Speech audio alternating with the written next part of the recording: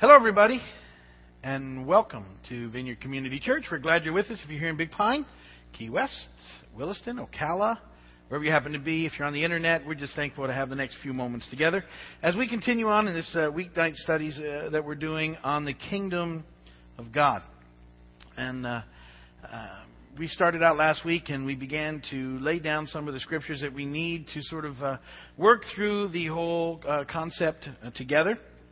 And I believe that it's just crucial to our understanding of the Bible to have a good working understanding of the Kingdom of God. It was central to the message and ministry of Jesus. When you begin to read about what Jesus says in the Gospels, He's always talking, about the Kingdom of God. He says it's here, it's near, it's upon us.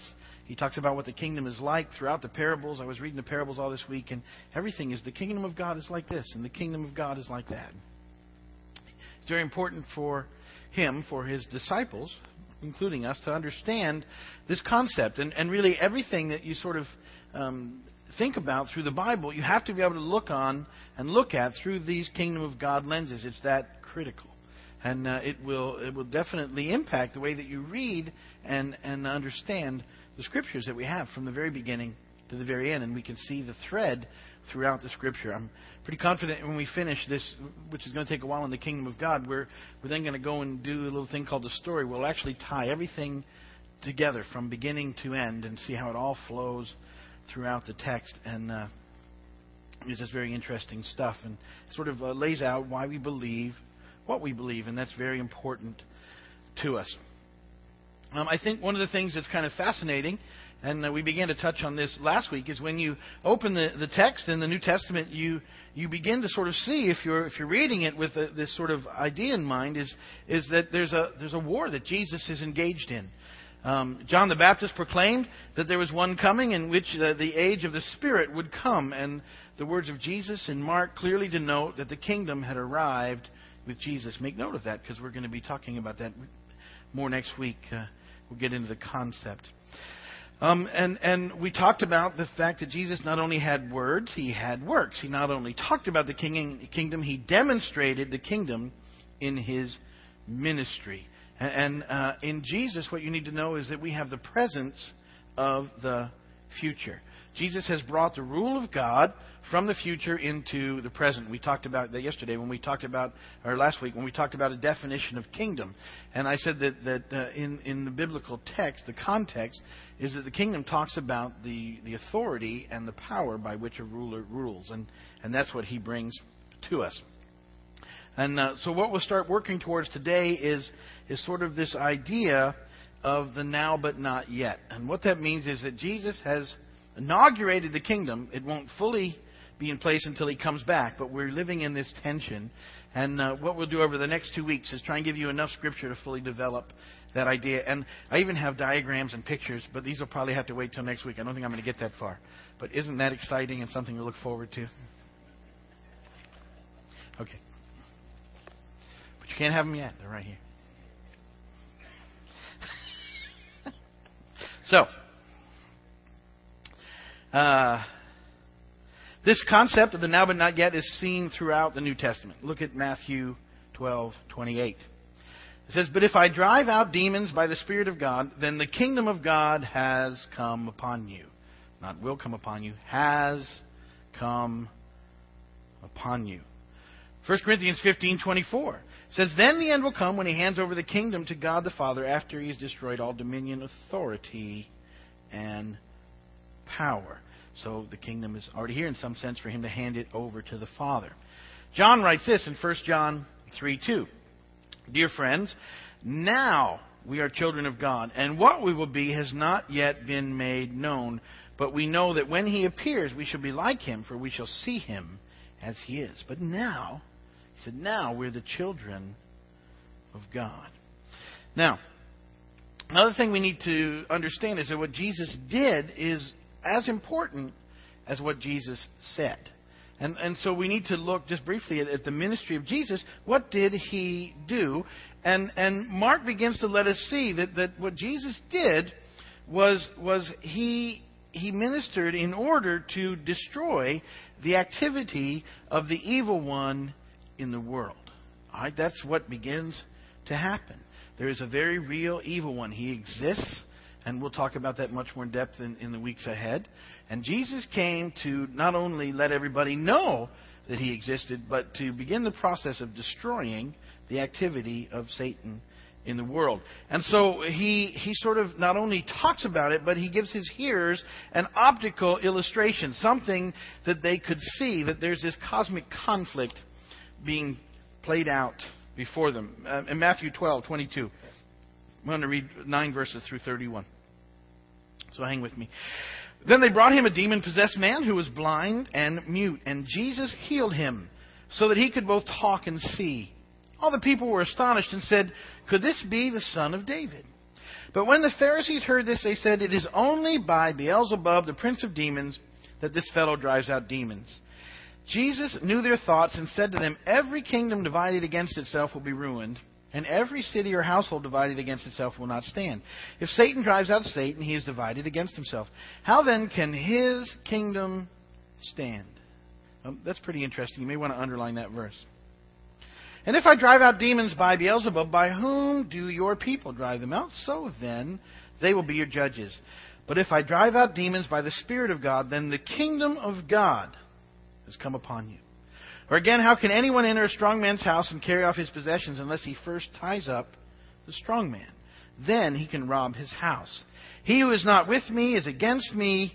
He who does not gather with me scatters. And so I tell you, every sin and blasphemy will be forgiven men, but the blasphemy against the Spirit will not be forgiven." All right, this passage clearly demonstrates that the war between Jesus and the evil one isn't a civil war within a kingdom. Rather, it's a battle between the kingdom of God and the kingdom of Satan. All right, it's two kingdoms. And what happens is that Satan, the strong man, is bound when Jesus comes. He binds him so that the strong man's house, his kingdom, can be plundered. Listen, the power is curbed, but not rendered completely powerless. So here's what happens. People have been trapped in the kingdom of the evil one. Jesus comes to let them know the kingdom of God has come upon them, and they can be set free. And that he has bound up the evil one in such a way that can now happen. That there's enough that can happen, that this can begin to take place. It's this conflict that's going on. But even though he's been tied up, he's not completely powerless. Matthew 16:23, Jesus turned and said to Peter, "Get behind me, Satan.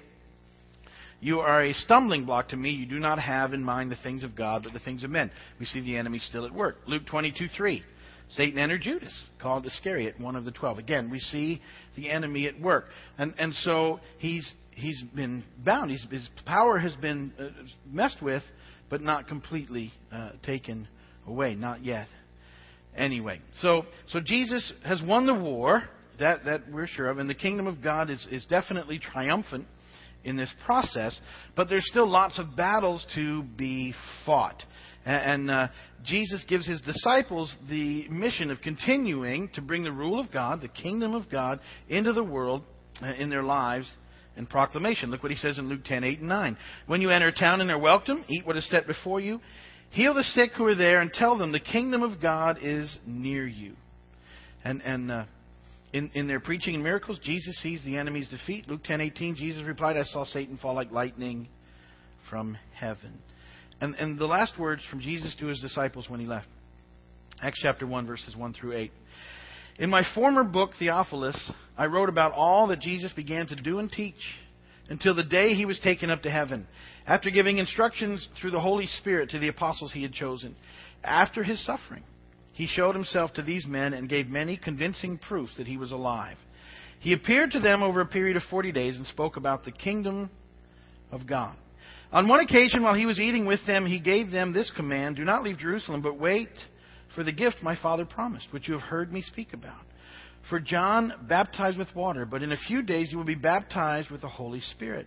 So when they met together, they asked him, 'Lord, are you at this time going to restore the kingdom to Israel?' And he said to them, 'It is not for you to know the times or dates the Father has set by his own authority. But you will receive power when the Holy Spirit comes on you. And you will be my witnesses in Jerusalem and to all Judea and Samaria and to the ends of the earth.'" So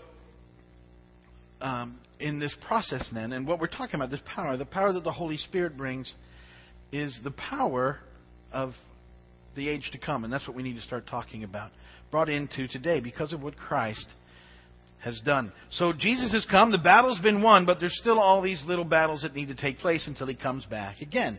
And so we've been left with sort of the cleanup activities. Doesn't mean there's not difficult or hard. It's a very difficult process, but it's the one that we're called to. Our mission is to go in the power of God in our lives, to go and proclaim the good news that people can be rescued and set free, and to pray and to heal and to deliver and to do all those things that Jesus has commanded us to do, so that people can be brought out of the trap of the evil one and into the kingdom of God, the rule and authority and the reign of God in their lives. So the battle's been won, but there's still these little battles going on, these clean-up battles until Jesus comes back. And so we're caught up in this. All of us are caught up in this sort of conflict of the ages. So I want to begin to define now, having got that much scripture in you, what that looks like. Because have you as we started reading these verses, were you aware of how often the kingdom of God is mentioned in the scripture? I mean, have you ever thought about it beyond reading it, that over and over and over and over it goes through the scriptures? Jesus taught about it. Paul taught about it. It's all in there. Constantly in there. In the Revelation, we're going to see it in there. It all ties together, and it gives us an idea of, how we're really supposed to live. So here's part of the situation. We'll just sort of get into the intro of where we're going to head in this to come. We tend to think we have a very interesting worldview.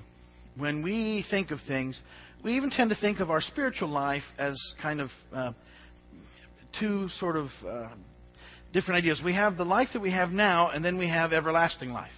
And we sort of talk about them as two very separate ideas. Well, this is the life I'm living now, but if I know Jesus, when I die, I'm going to go to heaven. And we sort of have I live here in this world, and then there's going to be this whole other world. And we have these concepts in our mind, and it impacts the way that we think. And even though we might begin to understand that once we've come to Jesus, we've already begun our eternal life, we don't generally think in those concepts. We sort of think of this is this life, and eternal life happens when we die. That's the next step, okay?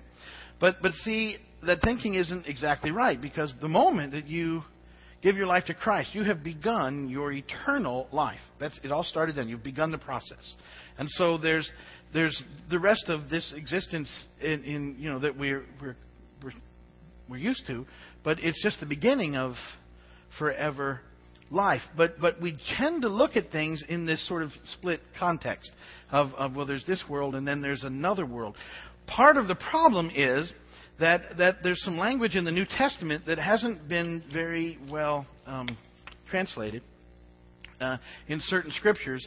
And when they're translated properly, it changes the way that you understand the context. And the little word that causes so many problems in the New Testament in the Greek, and you can look it up, it's the word aion or ion, and it's A-I-O-N in the Greek. So if you have one of those fancy Greek books, you can go look it up. And it actually means age, talking about a time period.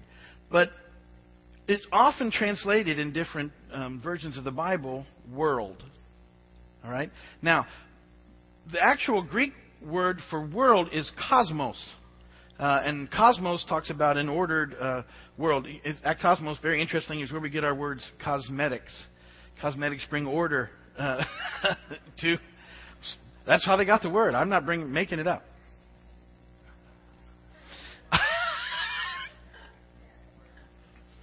Brings order to the face. I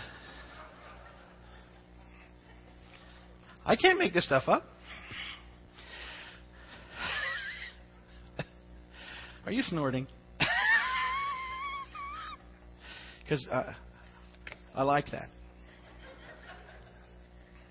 No, I'm sorry. Sometimes I take it on as a challenge to see if I can make it happen again. We won't. So let me get focused. Okay. So what happens is, oftentimes that word aeon is translated world instead of age.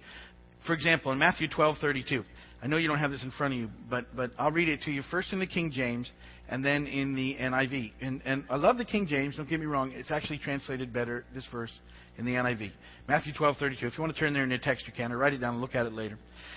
In the King James, it says this, "And whosoever speaketh a word against the Son of Man, it shall be forgiven him. But whosoever speaketh against the Holy Ghost, it shall not be forgiven him, neither in this world, neither in the world to come." Now, the word that they translated world there is not cosmos, it's aion.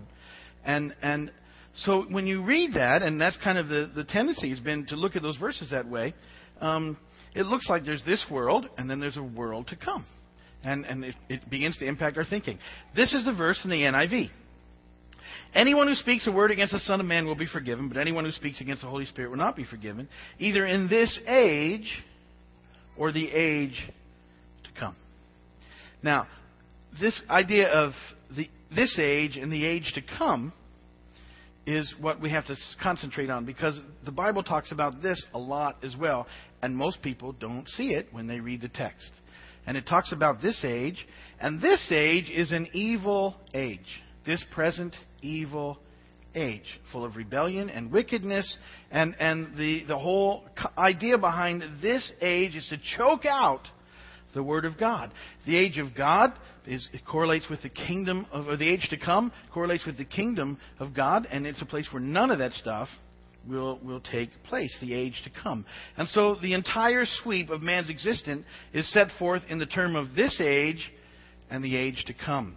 And so it starts with creation, this age, and then it moves on through the age to come. Another verse, just to back up what I'm talking about. Ephesians 1:21 says, "Far above all rule and authority, power and dominion, and every title that can be given, not only in the present age, but also in the one to come." Two ages, this age and the one to come. All right, it's talking about time. Jesus said this in Mark 10:29-30. Last verse I'm going to read you. I know I've read you a lot of verses.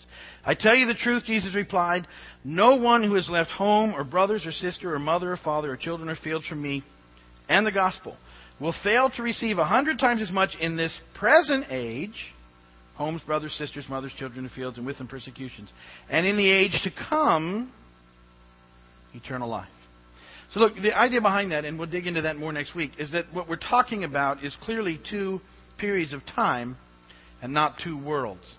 And this is important because what we're going to demonstrate in the Scripture is that what's happened is that all of that stuff that's yet to come has broken into the right now. It's not, and so if you have this idea of two separate worlds, you can't get that. But if you're talking about two times, you can begin to see the overlap of time, and that's what takes place. And when we walk through the Scripture together, you'll see how that has taken place, and we'll begin to see what that means to us and how it causes us to read the Bible and understand it, I think, in ways that we maybe never have, and it impacts our lives. Because we're not just sitting here killing time until Jesus comes back. That's what we think sometimes. We think, okay, now I'm saved, and now what I'm supposed to do is just be as good as I can until Jesus gets back. How many of you have understand that sitting around trying to be good until Jesus gets back is really difficult? Do you get that? If that's all you got to do is Jesus has come saved, now I'm waiting for Jesus to come back, and all I'm supposed to do now is be good, you won't make it. Because you ain't good enough to be good. And there's not enough to do. But if you understand that that's not the concept. Sure, Jesus is coming back and we're waiting for that. Oh, yes. But He's already here in such a way that we can begin to do the eternal work that we're given now.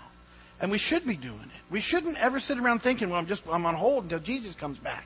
There's so much more to it. And we're caught up in this conflict of the ages, already won, but there's all these cleanup battles that need to be dealt with. And there's all these people that need to be rescued from the hands of the evil one. There's so many people who are blinded by what the enemy is doing. You know, we'll see in the Bible, there's this amazing verse. I'm going to read it to you, but we'll get into it in depth. But that the enemy's plan is this, the 2 Corinthians 4:4. And we'll look about it. But it says this, the God of this age, the little g God of this age, you know who you're talking about? The evil one, has blinded the minds of unbelievers so they cannot see the light of the gospel of the glory of Christ, who is the image of God. The whole tactic of the evil one is to blind people from seeing the truth. And yet the power is penetrated so they're able to see it if they decide to get their minds off themselves enough to look. And we're involved in the process. And we're to be those that live this thing out in such a way that people can see it. But we don't have to live it out in our own power and strength. He's given us the power of the future today, in part, in order to live this thing out with God. And so once we get a hold of that, I promise you, if you really think about this stuff, and really ask God to help you see the Bible through the lens of the kingdom of God, it will absolutely change the way you feel about all of it. It'll make you go, oh. You know, with a lot of Scripture, you look at it and go, but when you start looking at it, all of a sudden it just starts to go, that's why he said that. Well, that's what that meant.